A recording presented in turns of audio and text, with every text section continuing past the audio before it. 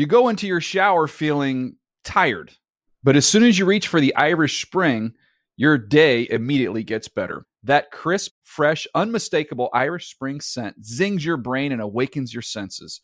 So when you finally emerge from the shower 37 minutes later, because you pay the water bill so you can stay in there as long as you want, you're ready to take on the day and smell great doing it. Irish Spring Body Wash and Bar Soap. Fresh, green, Irish. Shop now at a store near you.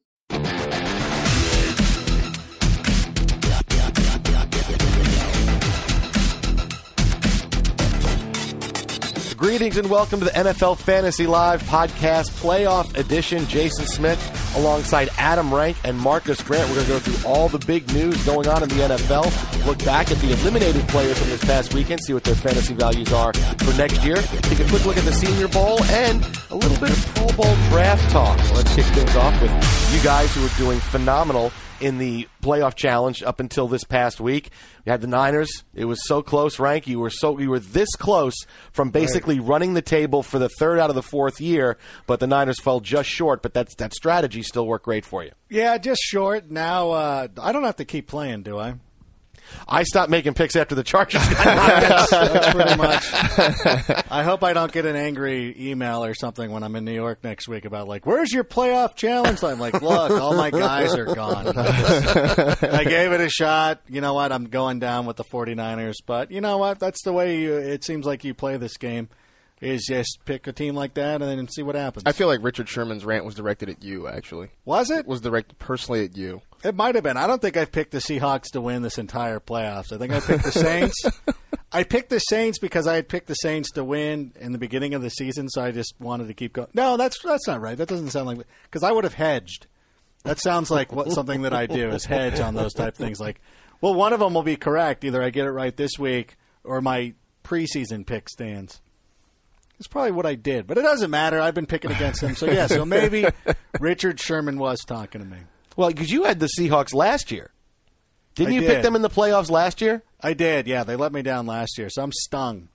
I'm stung by Pete Carroll. That's my whole thing. You have to stay away at this point. And I like Pete Carroll. I used to cover him when he was coaching USC and I was at the Orange County Register. So I like him, but it's just, I don't know, for whatever reason, I don't trust his teams, and I keep not trusting them, and I'm probably going to not trust them to a Super Bowl title. Well, that was like your strategy last week. You said, like the indie band guy who's on one team and then suddenly they become great and you move on to the next one. You were on Seattle last year and everybody's like, hey, Seattle's great, and you've moved on. Yeah, it's like Mudhoney. Like when everybody became a fan of them. Now, Marcus, you were doing pretty well too, but the Niners got you too. No, they didn't actually. But in the playoff challenge, no. I mean, personally, because you're a Niners fan. Yes, because I'm a Niners fan. Which it's funny because I didn't see the post game rant until the day after because I couldn't bother to watch it live. Dude, 60 million people watched that post game. I know, and 60 million. It could have been 60 million and one, 59 million, and whatever. But you know what. I'm not surprised the way the game went. I felt like the Niners could go up there and win, but I also wasn't surprised when the Seahawks figured out a way to get it done. I'm waiting for the new Colin Kaepernick narrative to start now. It hasn't yet. Maybe when we get to the offseason or next season. But I'm thinking you're going to have this Colin Kaepernick narrative of not being able to lead his team, that he can do it with his legs, but he's not able to get it done with his arm. And it's 2 seasons in a row that the Niners have ended their year on fade patterns to Michael Crabtree in the corner of the end zone. Admittedly, this was a better throw than the one in the Super Bowl last year, but it's kind of becoming this thing now that's, 2 postseasons in a row they've had the ball in the hands of Colin Kaepernick, and he hasn't quite gotten it done, so he should be prepared for the new Peyton Manning-type narrative coming up. Whoa. No, because it's taken Peyton Manning like 17 years before somebody finally said, like, hey, wait, he doesn't win in the playoffs. And then when he wins a November game in the cold, everybody's like, see, your guys are totally wrong. And all the Manning fanboys are at it now. A lot of the Manning fanboys acted like I don't know if they're aware, like he didn't win the Super Bowl. I don't know if this is going to be breaking it to a number of you, but everybody, like these guys on Twitter are like, see, told you. I'm like, what'd you say? Like, he hasn't won a Super Bowl yet. That's the thing. He has to win a Super Bowl. But I do feel like Peyton slayed some dragons last week. I mean, it's one getting to the Super Bowl. First off, I thought, the first win, because everybody talked about how bad he has been after getting getting the bye in the playoffs, so he gets that first win against the Chargers. Then he slays some dragons by taking down Brady and Belichick. So, I understand why the fanboys are caping up a little bit for Peyton Manning, but you're right. He has not won a Super Bowl yet. If he would have dropped that fumble right on the opening where he's bobbling the ball, and Peyton wanted to turn into Peyton Manning right there, and somehow it's like the football gods super glued that, like, no, we're not going to let you blow this in the opening moment, because, like, if he fumbles that and it gets kicked around, Patriots recover score, it's over. Like, the game would literally be over. If the throw that he made to Welker that just kind of hung up there, I don't know how that ball got through. Like, what happened? I have no idea how that ball got through. Like nobody's like, oh, like somebody. I felt like one of the defensive coaches should have gone up to the defensive backs and been like, "You can catch the ball, like you're allowed to do that." And if he tries that stuff against Seattle in the elements, although the good thing about Peyton Manning being in the Super Bowl is that it'll probably be 60 degrees and sunny at MetLife Stadium here a week from Sunday. So I'm looking forward to that. I can wear shorts. I'm bringing shorts with me. But you're going to wear shorts at 60 degrees? You can play when it's less than 80 here in Los Angeles. I don't own pants. That's the problem. I was bringing shorts regardless. I'm stunned that the Patriots didn't decide. How many passes did Peyton Manning have to throw 15 yards and in before the Patriots coaching staff got together and said, okay, you know what? Let's sell out. Put the safeties inside 15 yards and let Peyton, if you can throw it past our cornerbacks and throw it 25 yards, go ahead and do it. Because he couldn't do it. He was not very accurate. Everything is his all throws were all bunch plays near the line of scrimmage.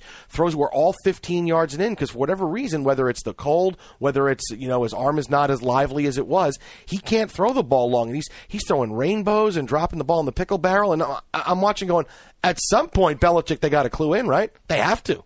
You would think so. I mean, although I do think they were really worried, especially after Talib went out, that Dennard was getting torched by Demaryius Thomas. I mean, Alfonso Dennard just couldn't stay with Demaryius Thomas. And I think the fear was if we give Peyton enough shots, he's going to hit a couple of them. But you're right. When he was going downfield, he wasn't very accurate. He was throwing balls out of bounds. He was overthrowing. But I think they just felt like we can't keep giving him opportunities. It was the second consecutive year you talk about the 49ers season ending with fade passes to Michael Crabtree. Second consecutive year, the AFC Championship game has turned on an injury to Aqib Talib. Not saying the Patriots would have won either one of those games, but in both instances, you're like, you know what? Their chances are greatly diminished. Yeah, their body language, the Patriots, was almost like when they come off the field, like you see, like they had horrible body language the entire game. They looked listless. They looked almost like they were resigned to the fact that we come off the field and we're not going to see the football for 5 or 6 minutes. Because Peyton was they weren't getting points, but they were driving the football, taking time off the clock, and it's like okay, this is what's happening. Mm-hmm. It was crazy that for the Patriots to come out that way because you never thought that would happen to New England. They would come out and try. It's not like if the Broncos came out and had 2 touchdowns in the first 4 minutes and suddenly it's 14-0 at home and you're thinking, okay, it's just one of those days. But it's 3-0 midway through the second quarter. Right. What I thought was interesting with the Broncos, and we've seen it the last 2 weeks, is that what they've done in the playoffs has been very different than what they did in the regular season. Where in the regular season it was kind of basketball on grass. We're going to get the ball, we're going to run down the field, we're going to score. They're not as high tempo, as up tempo as say Philadelphia, but the Broncos are putting up points at a pretty good rate during the regular season. In the last couple of games, they've been a lot more about ball control, keeping the other offense on the sidelines, and playing really good defense. It's almost like they were just holding this back until they got to the postseason. All right, we're going to look back at some of the players who were eliminated this past week. Next week, the big Super Bowl preview week. Adam Rank will give us his Super Bowl pick at the end of the podcast. We'll wait and give a big drum roll for you there. But you mentioned Colin Kaepernick, and people are going to have questions about him going into next season. The first thing people are going to think is, well, Joe Montana was right. He does have trouble throwing from the pocket. But, Marcus, I mean, you see Kaepernick. You know him better than anybody else, being the Niners fan you are. Is there more of a ceiling for him, or is this the quarterback he is because he has to run the football to be effective? Is he ever going to become that great pocket passer where he's going to be accurate in addition to being able to run the football? I mean, I think there's a little more of a ceiling there. I'm not sure how much more we're going to see from Colin Kaepernick that we haven't already seen. I think that the 2 biggest things, I mean, obviously his pocket presence is going to be one thing. I'm waiting for Colin Kaepernick to learn how to throw a changeup. And so much is made of his arm strength. I mean, that touchdown pass he threw to Anquan Boldin was unreal. Just on the move, the jump pass and throwing a laser beam to the back of the end zone was phenomenal. But there are so many touch passes that he misses because I think all he has is that 90-mile-an-hour fastball, and I think that will dictate a lot of where his ceiling is.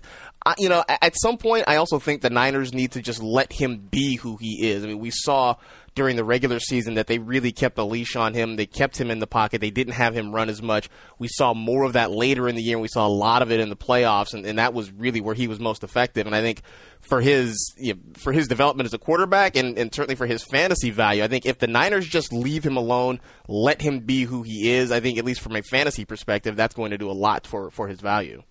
Where are you going to, about ballpark, I know we have the whole offseason to go through rankings-wise, but ballpark, where do you think you're going to have Kaepernick going into the next season, Rank? Well, thankfully, to people like Joe Montana, he's going to fall in our fantasy rankings. First of all, Joe Montana can keep his mouth shut because there's a number of people out there who still contend that Joe Montana was trying to throw the ball away in the 1981 NFC Championship game, but he didn't have the arm to get it there. And Joe Montana went back the following season, and the 49ers were, 3-6 in the strike shortened 82. So if Drew Pearson doesn't get tackled from behind by Eric Wright, the Cowboys win that game. Yep. The 49ers go 3-6 the following season.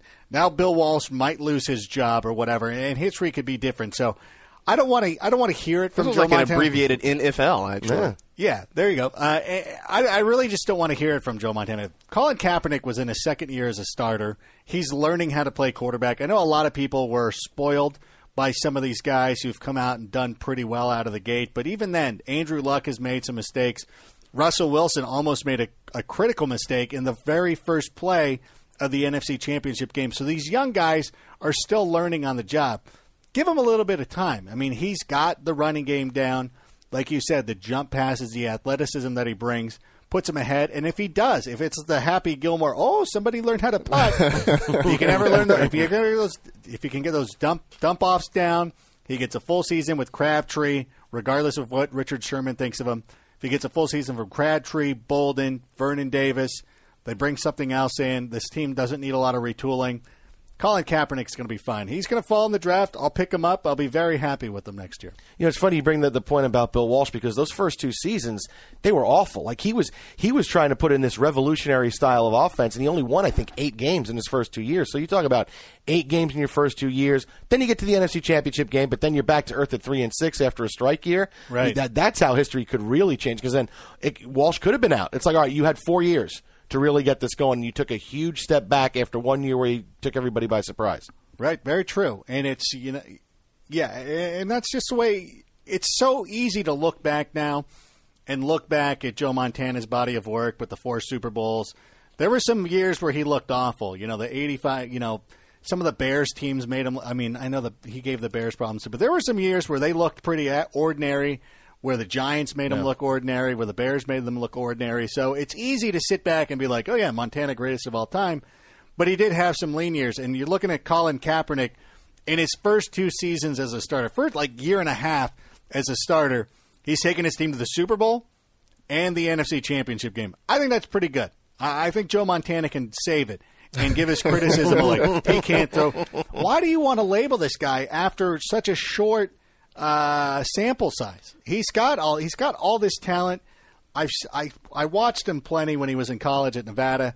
He's going to be fine. He's going to only get better. He's working with Jim Harbaugh. He's going to be great. But again, because Joe Montana's coming out and everybody wants to be like, oh, nope, this guy, he obviously can't. Yeah, he obviously can't do it after getting his team to the NFC Championship game for the second year in a row. I'm waiting for Elvis Grbac to weigh in on this. When do we hear from Elvis Grbac? Well, part of it's also with Montana is anytime it always, all these quotes from players who played in the past always come to tinged with, well, when I played, when football was really a game, no matter what sport it is, it comes across the way. There's at least a 25% makeup of any older player who's been out of the game that wants to talk about the old days, saying this is when it was great. Well, of course it was great because it's when you were younger. It's when you were playing football and you were a star. Of course, life was better. I'm going to say that when I'm 60, 65. I'll tell you. When I was doing the podcast with Rank and Marcus, that was a podcast. These podcasts now, they actually deliver food to you and all this kind of stuff. Those are crazy podcasts. I mean, I listened to DDFB, number 7,427 the other day, and I'll tell you, the stuff they did was crazy. I mean, we're going to do that. That podcast went down after, number 2355. It hasn't been the same podcast. Well, that big list that they did on TV, the top 10 podcasts and the top 10 numbers of the podcast was a big deal too. Very true. When Rank left after podcast 5,265, and that was a big one. That was a milestone for sure, and it went downhill after that. But you're absolutely right. These players get too locked in. Did people even care about football in the 80s? I'm not old enough to remember it, but did people? Was it a big when was baseball was number one for how long? Or basketball was bigger? And when did football really take off? Probably in the 90s? Probably sometime in the 90s. When probably the Cowboys became good probably again? right after baseball went on strike, I would think, is probably when football 94. kinda So slid really, in there. Montana, nobody cares about your 80s 49ers. Yeah. They started televising the games in the 90s, which was a big deal for NFL. That was a big thing. Right. Now, you talked about Crabtree, and obviously Frank Gore, who we found out played most of the NFC championship game when he was in there with a broken hand. What about these guys' values for next year? Every year we think Frank Gore, all right, I'm not drafting Frank Gore. He's going to fall off the map, and every year Frank Gore still is a fantasy stud, at least a high-end number 2. I said coming into this year that this was still the year you could count on Frank Gore. Everybody said he's 30, he's had a lot of work, he's wearing down. I said this year you can still believe in Frank Gore. Next year is when Frank Gore falls off. So I'm sticking to that. Next year is the year that Frank Gore takes a step back a little bit. I think you'll see him kind of as a mid to lower level number 2 running back from a fantasy perspective. I just feel like the Niners realize that, for all the good work he's done for them, they do have to start transitioning out. And you saw it later in the year this year with Kendall Hunter getting more work. I think every now and then you'll see LaMichael James. You have to keep in mind, Marcus Lattimore will be available for them next year. He basically had the NFL equivalent of a red shirt this year after that terrible injury he suffered at the end of his career at South Carolina. And I wouldn't be surprised to see Lattimore get a lot more work in training camp and in the preseason. And I think the Niners love what he can bring athletically. I just think this will be the year you start to see Frank Gore see a little less work in that offense. Yeah, somebody will grab him because of the name value and let him. Go ahead. It's not somebody that I would want to trust. What about Crabtree going into next season? Despite the sorriness that Richard Sherman says. No, I like it. I think he's a pretty good number 2 option for you. And he's in that mid-range, full season with Colin Kaepernick, full season healthy. I think he could be very good. Will he fall a little bit? I think people are going to say, okay, he had a nice comeback at the end of the regular season in the playoffs, but that's when a lot of people, all right, if I'm out of my fantasy playoffs, I'm not going to pay as much attention. He might fall an extra round or 2 because of that. But because he played so long in the last play of the NFC Championship game, or at least offensively for the 49ers, that notwithstanding, people still saw what Michael Crabtree can do. And he might be somebody who moves up draft boards. As we start talking about this next year, we're into June and July, the buzz is going to start growing about Michael Crabtree, about him playing a full season, him and Kaepernick being able, for the first time really, to come in and have a full offseason together, work out together and do all that stuff. The buzz for him is going to be very strong headed into next year. I mean, I would take him ahead of Joe Mauer because he's the best catcher. Yeah, true. Going yeah. right now. Well, Joe Mauer is also on the downside of his career That's now, true. So that's true. The other team eliminated, of course, was the New England Patriots, and now going into next season, questions about a lot of fantasy values, none bigger than Tom Brady. He had a bad 5-week stretch, a horrendous 5-week stretch that could potentially have killed you in fantasy, but then he bounced back after that. He was tremendous, especially when Rob Gronkowski came back. Where are you going to have him ranked next year? I know now you can't quit Tom Brady. You probably have him number 1. I have him in at least one keeper league, so that's good. And yeah, I'd be very comfortable with Tom Brady. If you figure Rob Gronkowski is going to be able to go at the beginning of the season, that will help out. Hopefully some of these receivers actually, once Julian Edelman started picking it up, then Tom Brady started playing a lot better. So as long as Julian Edelman comes back, Danny Amendola is somebody I don't think you can ever trust. But Tom Brady's shown, it doesn't really matter who the receivers are. He can go out and play with just about anybody. I'm so torn on Tom Brady. I feel like coming into next season, You're hedging, I can tell. I am hedging. I feel like coming into next season, he's going to be one of those guys right around somewhere between 8 and 11 when it comes to the quarterback rankings next year. And my fear kind of came true this year with Tom Brady is that he is a guy who can win you football games, but can he win you fantasy games? And he had that awful stretch in the middle of the season when we were talking about, do you drop him? Do you trade him? What do you do with him? And I just think that, until there are some more weapons in the passing game, and I just don't trust Rob Gronkowski to be ready at the start of the year, and I don't trust him to be the guy that we've seen the last couple of years because of injury. I think Brady is the guy who will continue to be a very good quarterback in terms of wins and losses. I don't know that he's going to be a great quarterback in terms of your fantasy prospects. But when Shane Vereen came back, that's really when he started to come and play a lot better. That's true. Now, you mentioned Edelman, and let's say obviously there could be some changes this offseason. Who knows what's going to happen? Danny Amendola's got a lot of money, but Patriots will continue to retool as they've always done. Mm-hmm. If this is the same offense going into next year, how high are you drafting Julian Edelman? I would take him as my second receiver. I like him. It's hard to really put a round value. I always hate to do that because each draft is different. Strategies of all the different owners in your fantasy leagues are going to be different with people who are going to go running back heavy. Some leagues go quarterback. Like if you play with some, I played in leagues where everybody just goes quarterback. Like even though it goes against our advice and everything, but I see him as a solid number 2 receiver, somebody that you can go out and count on to get a lot of targets, and that's what you're looking for a lot of these times. Targets, opportunities, somebody who's getting looks, especially in the red zone. So he's a solid wide receiver, too, for me. I mean, he became the Wes Welker replacement that we all thought Danny Amendola was going to be at the start of the year. I mean, it turned into Edelman. He was the guy, when Dobson was struggling and Tompkins was hurt and Gronkowski was out. Edelman became the guy that Brady felt like he could trust in just about every situation, especially on third downs and in the red zone. Now, you said trust. So as far as the Patriots running backs go, but we saw LeGarrette Blount say this week he wants to remain a Patriot. Of course he wants to be. He scored 4 touchdowns and was crazy a week ago. Going into next season, you have Blount coming off the big postseason. He filled in a few times this year and had some okay games, but he never got the football as the number 1. Stephen Ridley couldn't hold on to the ball. Shane Vereen wasn't healthy. So you have all these question marks. Now, going into next season, everybody's going to be healthy. They'll have these same 3 guys. And now I look at this where I go, I don't know that I can draft any of them. Because people are going to want to draft them high. Will I draft maybe the one that's left, like in the 9th or 10th round? Because if someone takes Stephen Ridley and Shane Vereen, people are going to lay off LeGarrette Blount. So if he's available in the 10th or 11th round, I'm looking for depth at running back. I'll take a flyer on Blount. Maybe he becomes the guy because he's a guy you're probably going to waive sometime in your first 2-3 weeks anyway. But early in the draft, I don't know that I can take any of these guys. Not early. No. Once you start filling out your roster and you have your 2 running backs, your 2 receivers, tight end, everything that you've got going on, then you can start taking on risks like these guys. And I look at LeGarrette Blount pretty similarly to the way that we looked at Knowshon Moreno last year. A lot of people didn't regard Knowshon Moreno as a number 1 running back. They talked about Ronnie Hillman. Monty Ball came up, and everybody's like, nope, Knowshon Moreno, his best seasons are behind him, even though he's still a relatively young guy. But then you take Knowshon Moreno in like the 11th round. Then he comes in, he becomes the number 1 guy. He carried a lot of fantasy teams.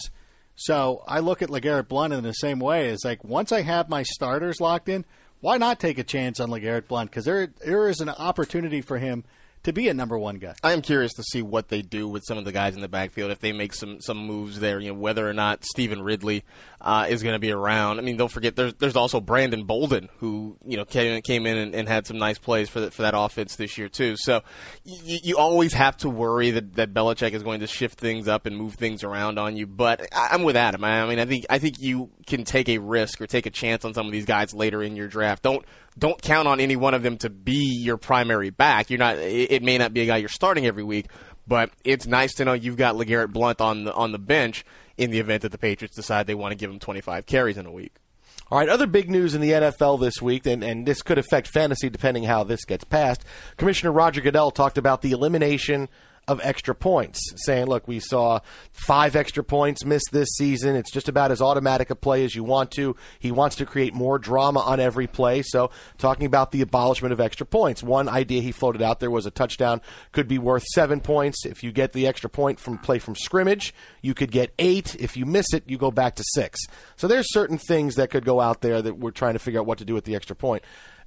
What's the best way? If you're going to abolish extra points and you're going to make something else after the touchdown, is it another play from scrimmage? Is it a further kick from the kicker? What's the best thing? I mean, I wouldn't mind the 2-point conversion play. I think it'd be interesting. I thought, I know that I think Pro Football Talk kind of put their list of suggestions out. What I thought was interesting was have the player that scored the touchdown be the person to kick the extra point. So you get rid of the kicker, and so like every now and then, like if you get like a fat guy touchdown, a fumble recovered in the end zone, and so then you have your left tackle kicking the extra point, or you get your running backs or whatever kicking the extra point. That certainly makes it less automatic if all of a sudden you've got Jamal Charles lining up to kick for you, and I think that adds a little bit of intrigue to it. Why do you got to hate on Seabass? I want to start the movement right now. Hashtag save Seabass. Because I find this personally offensive. I don't like it. I don't like fooling around. Why are you messing with it? Like you have the number one game. Like you smoke all the other competition. Like nobody's close. NASCAR, blah. Basketball, baseball, so far in the rearview mirror, and now this is your grand, like, why are you even messing around? I hate when people do this kind of stuff. It's almost like when your wife sees you sitting there being happy, so she just comes up and makes you do something, just because she can't stand it. Like, oh, you look very happy sitting there watching Archer. Can you move the bikes inside? Like, what did I do? Did this smile on my face personally offend you that you had to go out and make me do? Why are you doing? Who cares? Like, the extra point's fine. Here's what you want to make it better? How about no commercials after the extra point? How about no commercials after the kickoff? That would make it good. That would be nice. Get rid of the commercials. You're fine. You know what? That's the thing. That's what I would like eliminated. The extra point is good for me, but the commercials. Kickoff, okay, extra point, 3 commercials, kickoff, 3 commercials. Boom, don't do it. Run it in the ticker. Soccer's found a way to master this. That's if you really want to improve the game, if you're worried about the experience, that's the one. Just roll the scroll. Pepsi, Diet Pepsi scroll. That's right there.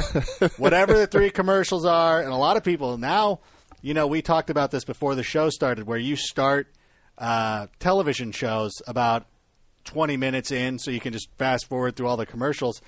I did that this year with the Patriots and Broncos game, and it was a tough thing because I was watching a WWE not the pay-per-view. AFC Championship. No.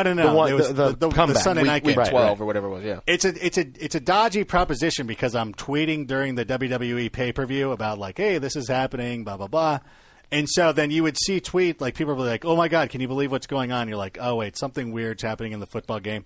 So I had to turn off Twitter. But that was the best way to watch a game because then you're like, oh, geez. So we went through that whole thing, and it took me about an hour to watch the game. So you just turn off all your social media. So that's the way. If you want it, so I guess that's a weird way of saying that's my solution, but that is my solution. And the announcers could even read the commercials. Read the commercials. Hey, okay, while we're waiting for the teams to come back out, be sure to purchase a Diet Pepsi this week for your chance to see Bruno Mars at the Super Bowl along with the Red Hot Chili Peppers. By the way, be like minor league baseball. You can do ads for Joe's vinyl siding and stuff too. It'd be brought to you by Valvoline. By Valvoline. Yeah, there it is. Isn't that like if you look at the old like Martin and Lewis shows, like they would literally perform commercials as part of their show. Yeah. Like, you know what? Here's the thing too. If you get rid of the commercials, especially the ones after the kickoffs, go ahead. You can sew a Diet Pepsi patch on a jersey. I don't care. Like that's an affordable, like, because people who want to get all offended by things like that, because if you see like soccer kits or whatever, that's happening eventually, right? It's already made its way to the practice jersey. We should be more proactive as fans and be like, okay, well, we know this is coming. Let's get some of our trade-offs. Like, no.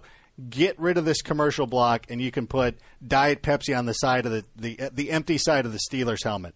So you'd have the Steeler thing here, and the Diet Pepsi logo. Boom, right there. Done and done. Well, I love that idea. And then Seabass still has a job. Well, Seabass, this is such a thing. This is such a, and I don't want to get political, but you're taking food away from people. Seabass, these guys are employed. You're taking jobs away from these guys. They went to college. They worked hard to make it to the NFL, and you want to get rid of specialists. All right, well, get rid of the Nickelback. What's next? What's next? Well, first of all, Seabass wouldn't. I think you're worried about Seabass for no reason, because if it was a case where, as Marcus said, you have to have the player score the touchdown, kick the extra point, they'll just give him the football on the 1 yard line and let him run in. I'd love to see it. He's bigger than anybody. I'd love to see it. And where does it stop, man? Where does it stop? First, it's point after touchdowns, then it's field goals, and then it's going to come down to, like, you know what? Nobody's scoring touchdowns. That's what it's coming like. How do we keep scoring? We're not doing it, man. That's just the way it is. I don't know about field goals, because I think we can always add the rock and jock element and just have them, we can have the 20-point field goal, which, would make things interesting. Hey, you want to line Seabass up from 65 and you can get, 8 points out of it? Why not? They should make the goalpost like a giant net. Like, you can't go too high, so you have a top to it. So you have to, kick it through. That would be interesting. There'll be a lot of missed field goals. It'll be, guys, I didn't have to jump to block that kick. He kicked it right into my stomach. See? But then, again, why are you messing? It's fine the way it is. Everything's good. Wait, is the NFL number one? Yes, it is. All right, we're not going to mess with it. We're good. You don't need to make here's what you want to do. If you want to do it, that Navarro Bowman play, that's the whole thing. This whole the whole thing about, we might get rid of the extra points is kind of disguising the hey, what happened to Navarro Bowman, the guy who came down with the ball? No. This is it's such a thing to it's such a we'll get him on another talking point. We're gonna they're gonna we're gonna let receivers wear single digit numbers. So then everybody always goes and talks about that. Or just throwing anything out there to kind of be oh yeah, remember the Navarro Bowman? That's the thing. You want to enhance it? How about we could review that? How about that's a review? They should all be all turnover plays should be reviewed. There should be no early whistles. Should Harbaugh see if you do no early whistles, then every time the ball's on the ground, some wise guy is going to pick it up and run 80 yards the other way. There's no whistle. I got to make sure, and then it's a scoring play, so then it's got to be reviewed. You don't want to go crazy. But what about the thing with the running into the punter, where Harbaugh's hey, He ran into his plant leg. That should be a penalty. Why can't he review that? There's so many other things that can be reviewed. Why not that? Why not? You guys missed you're human, but we have replay technology. Why can't we? Because it's more frustrating to have the technology and not use it than to actually, just have it that play's reviewable, but not this one. That, how everybody in the stadium can see that Navarro Bowman. Not only, he caught the ball out of midair. And then laid down on the ground. Yeah. He held it he had possession of it. And, he should have been down. The play should have been over right there. And then a guy sitting there with a broken leg, some Seahawk came and took it from him. That's fair. Yeah. But let's get rid of the extra points. But that's the thing about replay is that tell me, and it took baseball forever to decide, okay, we'll have replay. Tell me anything else in the world that we have the technology for, and we say, no, I'm not going to use it. Oh, I've got one. Not going to use it. I've got Besides one. the NFL. Oh, no. Are you going to watch the Super Bowl this year? I think I plan to, yeah. Okay, is there a roof over that stadium? No. You have the technology to build the retreat. That's Says the man who's going to have to be out there in it this week. That's the thing that drives me crazy. The Angels lost, and the Angels lost at 2009 ALCS because the Yankees wouldn't put a roof over their stupid ballpark, and everybody, it's why would you do it? No. You blew up the house that Ruth built. At that point, you've lost any claim to we're tradition. Nope. When you built a stadium to bilk thousands of dollars from people, from corporations, so they could buy those stupid seats behind home plate that nobody ever goes and sits in at Yankee Stadium, then you've lost it. You cannot do it. You can never put a dome over Wrigley Field, Fenway Park, because they've kept their stadiums. But once you went to modern technology with all the bells and whistles, then you know what? You've lost your right to say no roof. Put a roof over it, because you have the technology to have a retractable roof. And that's the thing that bothers me. So, yes, that's where you have technology and people don't use it. Because everybody's I'm we didn't have outhouses. There was outhouses 100 years ago. You put in indoor plumbing. Why do you stop with the roof? Do you not do it? Why do you have a floor in your house? Go old school. Like to have a dirt floor. You should have been a carpenter. You've been saving this up for a while, haven't you? No, he just asked this me. has been 2009. Right? This is 2009. This has been building for a while. It drives me crazy. That's like the number one thing of any stadium being built anywhere, being like, oh, you guys, if it's in bad weather, if it's in a bad weather area, which is pretty much anything outside of Southern California and San Diego, you put a roof. Even San Francisco's getting pretty doggone close to like, you might need to put a roof over this thing. It's a little thing. Okay, you're close. You're pushing it. Seattle?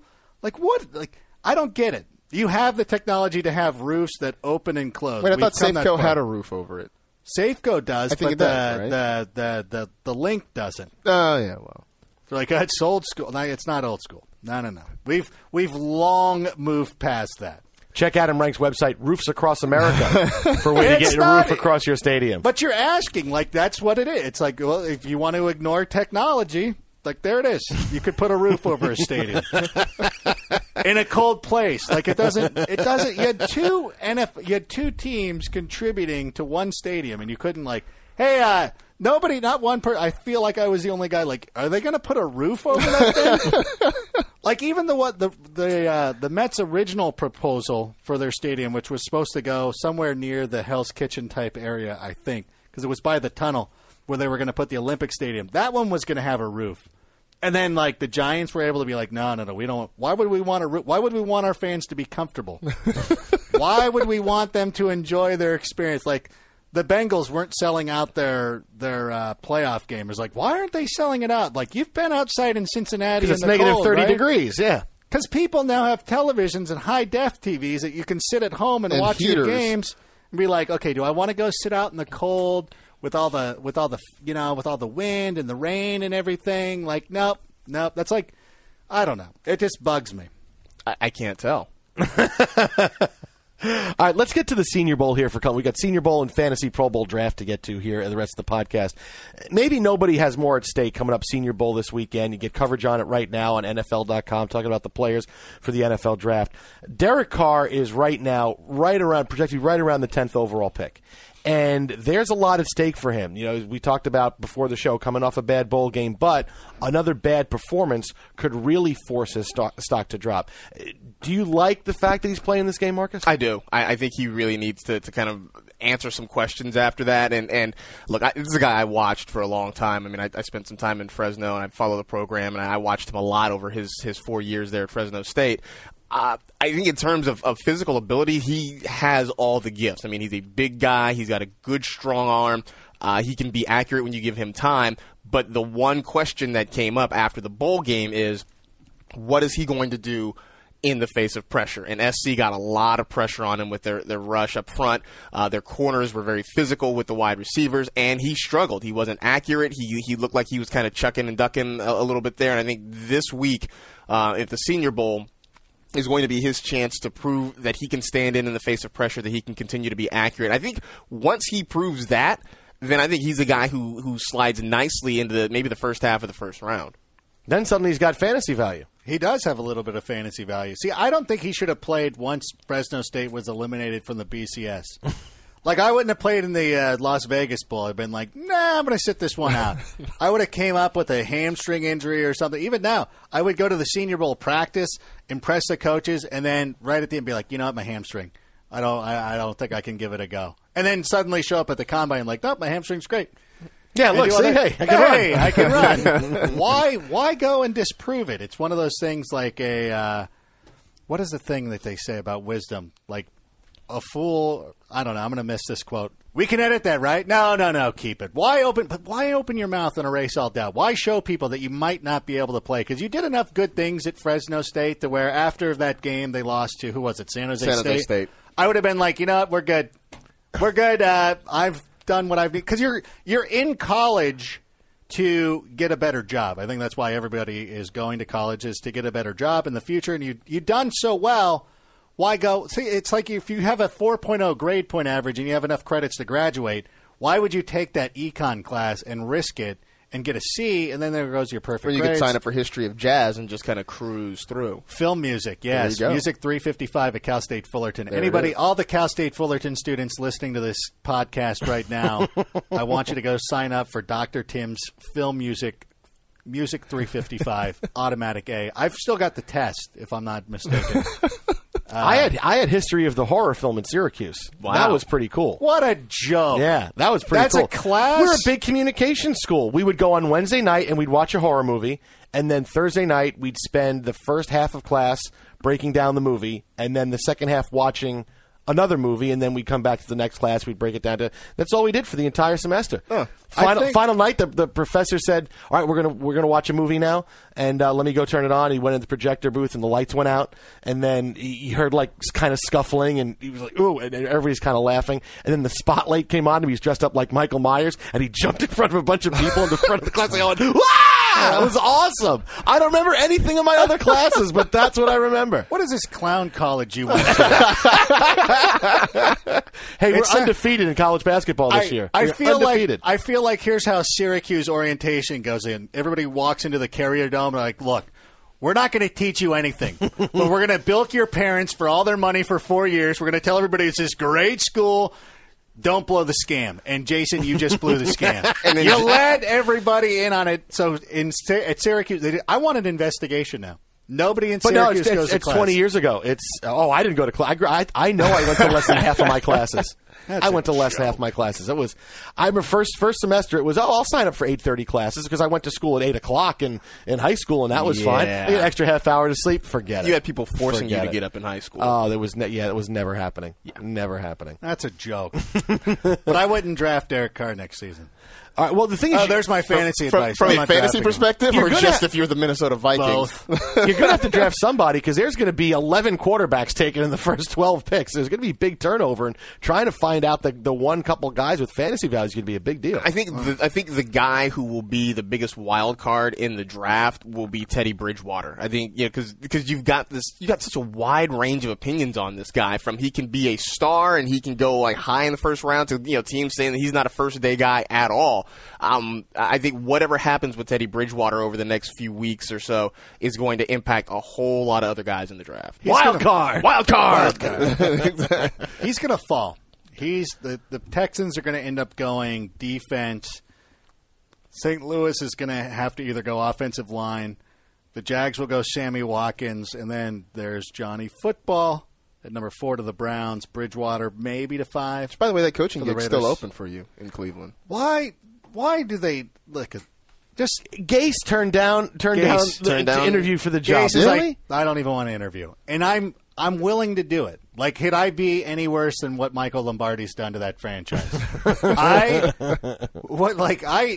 knew, like, dude, I wouldn't have touched Devon Bess over for anybody, and I root for the University of Hawaii in football, and I knew better. But the Browns have gone since they've been rebooted, they've gone the route of hiring football people. What has it done for them? Hiring football coaches, they're not winning any games. You go out, you find a gamer like myself who has some new ideas, a new way to look at the NFL. What are the Browns going to lose? What are you going to become, a laughing stock? What do you think's happening now? This is the thing. This is like what Rodgers doing with we might get rid of the extra points to kind of mask some of the things I don't want people talking about. You go out and hire me, everything else just goes away. Like, nobody will remember that you traded for Devon Bess or what else is going on with that organization. All of the entire focus will be on what I'm going to do. And I'll tell you what, and this isn't posturing or anything. I say I would win 8 games first season. I could get that team to 8 wins. I have no. Why are you laughing? Because I thought the first thing I'm going to do is put a roof on the stadium. I thought that's what you were going to say. If we build a new stadium, there will be a roof. I guarantee it. But that's the thing. I feel I could do it. I feel my playbook would be inventive. I've shown time and time again that I can beat the competition. The NFL is too locked into these rules of like punting on 4th down and stuff like that. I go crazy. Because you know what? You see these teams, they go nuts. Like when I saw it from the Broncos. Where these teams, it's like it's 3rd and 3, they don't make it, and then the team's like, like the defenders are holding up their fist and whatever. And then when you see the offense staying out there, the other team becomes so defeated. They just look, you just see the fear in their eyes. And so with me, wild card. You don't know what I'm going to do. I'm going whatever. I'm going to go, you know what? 1st and 10, I'm going to go punt formation. Punt block D against you and see if you'll be able to stop all 11 of the guys before the quarterback can throw the football. That's like the early days of Madden when you do that. But it's 3rd and 9. I'm going to play punt block D and see what happens. Rush everybody. See if it works. I think punt pass was the best play in Joe Montana football. See? Exactly. Christian Glenn, our producer, getting in here. They need some new ideas in Cleveland. I think I can do it. I think I can bring They made fun of Chip Kelly last year. But I think I could go out and make the similar type impact with the Browns. And you know what? I don't want to guarantee the NFC North, the AFC North, but you know what? 8 wins. I guarantee. No matter what division you play in. If the Browns hire me today, we will get 8 wins. How? I don't know. I just feel if not, you know what? Bring back Romeo Crennel then. I feel like this is the NFL equivalent of Little Big League. Like we're just going to. It is. It's like bringing it in. This is what they should do. Wait, wasn't that with the kid with the arm? No, that was Rookie of the Year. Rookie of the right, Year. right. Come on, Okay. Jason. Sorry. Jeez. Was that the one with Jerry O'Connell? No. That was something different. It's Twins, not Cubs. Yes, thank you. And here's the thing. Here's what you do. You want a money making? You always, there's talk that the NFL may spin off the Thursday Night Football. No. Here's what we do. Reality TV show to be the next coach of the Browns. Ooh, but no one would want it. They would offer it to people. People would say, I don't want it. Bro. What about America's team? They came in 2nd in the Experts League. America's, you know what? Yeah, why don't they? They could probably, This is true. They want to be, hey, we want to be more interactive. If every fan at the game gets to vote on the next play, what do you think attendance for the Browns games would be? Through the roof. Just to sit there and go and be like, but do you have to be at the game, or can you just be at home on your phone? But if you had a roof over the stadium, then you'd have a nice. You just link in all the things to the chairs. I like how have to be at the stadium. What other modern technologies do you not have on your house that I'm like you have a restroom in your house. You have a roof over your house, right? I do. Then why is it so ridiculous to think that there should be a roof over a stadium where you're hanging out? Well, because teams want to say this is our home field advantage where it's going to be cold and we're used to the elements. Yeah. How'd it work out for Green Bay this year? They really doesn't guarantee you win. They really no reason to play the game. Yeah, they really made the 49ers look silly coming over and playing outdoor. It's ridiculous. Why not just be warm? Well, I was really concerned when they were going to build an open air stadium on the ice planet of Hoth. So that could be a problem next year. They did with their base. They had too many open doors. It still worked out for them. They somehow ended up pulling that whole thing out. You talked about new ideas, and something that's been big this offseason has been the idea. Maybe you've been paying attention, but the Pro Bowl is unconference this year. What? Everybody you can vote for players regardless of conference, and now we have the big naming of the Pro Bowl rosters coming up. Deion Sanders, Jerry Rice are picking the players. Fantasy-style draft, take anybody you want to. So let's throw this out there. If you're picking number 1 overall, the players, everybody is eligible players. The ones Tom Brady has pulled out, players playing in the Super Bowl. Number 1 overall pick. Who are you picking for your team? Are we counting Jamal Charles, who's one of the captains? Sure, you count anybody you want. See, this is what they should do. Whoever wins between Deion and Jerry Rice coaches the Browns. Or whoever loses between Deion and Jerry Rice. Those guys are picking. Now, who are the actual coaches? Like, isn't it Drew Brees and Jamal Charles? It's like Drew Brees.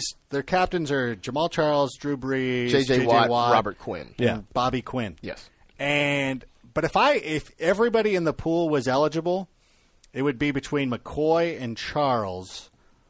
I'd go Charles, just because he scored 50 points for me in a fantasy league this year, and I'm that kind of person. I lean towards the guys who got me there. I mean, that's the way I'll draft guys. Guys who have ruined me, I'll never draft again. Steven Jackson will never be. Although Steven Jackson came through for me in week 15, I think it was this season. So I won't completely eliminate him. But like Trent Richardson, done forever. I don't care what he does.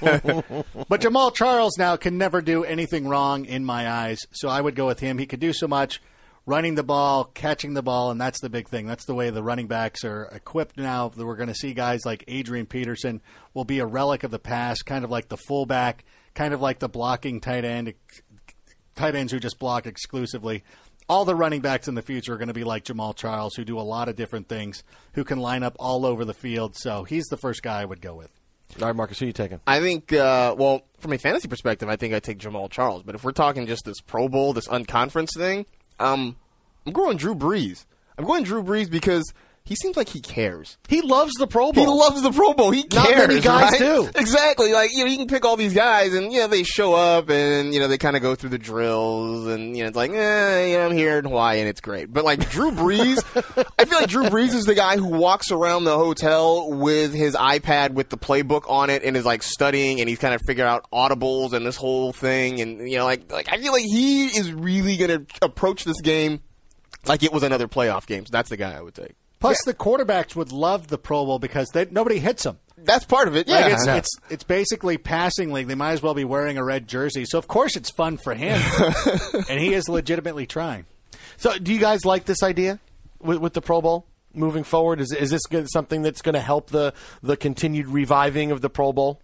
No. I just feel like because for a lot of these guys, it's a vacation. We talk about it. How many guys don't care? How many guys choose to not be there? I mean, as soon as the Patriots lost, you knew Tom Brady wasn't going to show up at the Pro Bowl. That's just kind of how he it didn't goes. show up for the AFC Championship game. Yeah. How dare you. So if it was indoors, though, they might have won. I've always felt like you name your Pro Bowl teams. Those guys get a bonus and they get a vacation to Hawaii or whatever with their families, and you award them. You pat them on the back. You move on. I mean, the idea of an all-star game this late in the season, it just, I don't know. I don't know that it will ever have a whole lot of luster to it. Two things. Build a new Aloha Stadium. They don't need a roof, if that ever happens. I don't like that the Pro Bowl's before the Super Bowl because it's kind of like having spring break the week before finals. Like, it was fun. The Pro Bowl's a fun event when it's after the season, when everything's just kind of done. And everything, everybody's having a good time. You don't have to worry about, like, I got to jump on a plane and go to New York and go to the Super Bowl and everything like that. And just have it as the final week and have it as a reward and have it as a game. Sorry, it's not going to draw the ratings of the Super Bowl ever. And you're never going to capture that. It's never going to capture the imagination like the playoffs or anything like that. But still, it's a fun event. And if you've ever been to one, especially the ones that have been in Hawaii, because I didn't go to the one that was in South Florida. But the ones that are in Hawaii, it's a great event. It's a lot of fun. Everybody who goes to the game has a good time. All the events leading up to the game are a good time. And I understand a lot of big-name people like Tom Brady don't like to go. You know what? Who cares? It's akin to looking at the Evite to a party and lamenting all the people who have clicked no. Well, you know what? If you want to click no, who cares? I don't. Tom Brady, if you don't want to play, fine. Alex Smith does, and I'm going to go watch him, and I'm going to go have a great time in Hawaii, and I'm going to enjoy it, and it's a nice event. And for those guys who really appreciate it, like Drew Brees and stuff, go out and play and have a good time. And then don't worry about who doesn't want to play, all the curmudgeons. Like, fine, stay at home. Just stay in your Bel Air home and not win Super Bowls anymore and do what you got to do, Tom Brady. I'm going to go out and have a good time. You're not going to ruin my vacation. Like, it's fine. Like, I'll just go out and do what I got to do. I say keep it. Just put it back at the end of the season where it deserves to be. And don't worry about it. It'll still draw more ratings than a lot of the sports that you're putting on in February anyway. So don't worry about it. You're overthinking things, trying to tweak things too much that don't really need to be tweaked. The Pro Bowl is good. It was fun. It was a great event. Still is a good event. But I would just put it back, and you're good. All right, there we go. There's the NFL Fantasy Live podcast for this week. All the news you need to know, fantasy projections for next season. We'll be back next week with our big Super Bowl preview edition. But you will be in New York for the Super Bowl, Mr. Rank, wearing shorts in an open air stadium. So now you need to give us your pick now. I got to do another soapbox issue. Here we go. I'm kidding. I can't really make the pick without seeing the weather. It seems cold. simplistic. It's going to be cold. I don't think that it is. I think it's going to be 60 degrees. I think 60 degrees in February. The football gods are going to smile. Look, it was 60. It was like 70 in Denver in the middle of January. Like, anything is possible. But if it is cold, you know what? The thing that really stuck out to me, and you talk about body language and the way that the Patriots looked listless out there, when Peyton Manning brings his entire family to Denver, when Cooper and Eli and Archie are crammed into a box at the Sports Authority field, that looked like that was Peyton's Super Bowl. Like this is my Super Bowl. This is it. I've proven everybody wrong. Well, you really didn't, but I think he knows, and he saw the writing on the wall. It's like, I'm going to have to go to a cold weather stadium. I'm going to be playing Seattle or San Francisco. And you watched the way Colin Kaepernick and Russell Wilson, how they were able to extend plays by just being able to scramble out of the pocket. Peyton can't do that. He's going to be overwhelmed by that pass rush. The Seahawks are going to blow them out by 40. Wow. By 40? 36. Oh, well, that's not gutsy at all. Nah, I know. But, it happened. It'll be 48-12. It happened to Peyton Manning in 2010. He had that phenomenal AFC Championship game against the Jets, and he got a bounce in the Super Bowl against the Saints. And I can easily see that happening now. I mean, he's not going to play any better than he played against the Patriots. And still, how many points? They didn't put up a ton of points. This is nowhere near what they're facing, what they faced a couple last week with the Patriots defense and the Seattle Seahawks. So, and if it's cold too. Yeah. It's going to be hard. Denver's the favorite, but it's going to be hard to pick Denver. You guys are acting like the Seahawks are going to score a whole lot of points. Like I just don't see them scoring. I know Percy Harvin's going to play. They're going to score 100. Percy Harvin will be hurt by mid of the first quarter. I mean, look, the Broncos defense is not as good as San Francisco's, but they have been playing a lot better in the postseason. And the Seattle offense has been uneven, to say the least. I mean, Russell Wilson hasn't been great. His wide receivers are, they're less of a who's who and more of a who's that. I'm one of those people who thinks that Denver will find a way to win. They have played really great team football, and everybody's focused on what Peyton Manning has done, but everybody has stepped up. The offensive line has played very well. He's gotten big plays out of his receivers. Sean Moreno and Monte Ball have run the ball very well. I just feel like Peyton is the guy. He's obviously the face of this team, but they have really put things together, and they are playing as well as they've played all year. But it's like one of those jailbreaks, like those Super Bowls that used to be blowouts in the 80s. It's not necessarily that the offenses are scoring so many points, but it's like the jailbreaks. Like when the Cowboys crushed the Buffalo Bills that one year, it was, interception returns, fumbles inside the red zone and things like that turned it into a huge blowout, and that's how I see the I don't think that Russell Wilson's going to go out and throw 5 touchdown passes, but the defense will score a couple. They'll get enough short fields to allow them to go out and score. I would advise Demaryius Thomas not to say anything about Richard Sherman in the next 2 weeks. That's my advice to Demaryius Thomas. We'll see you next week. NFL Fantasy Live podcast returns. Mr. Rank, have fun in New York. Oh, thank you.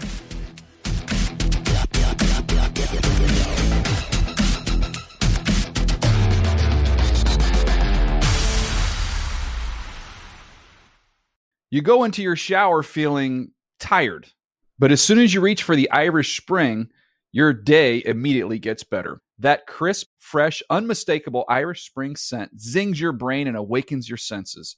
So when you finally emerge from the shower 37 minutes later, because you pay the water bill so you can stay in there as long as you want, you're ready to take on the day and smell great doing it. Irish Spring Body Wash and Bar Soap. Fresh, green, Irish. Shop now at a store near you.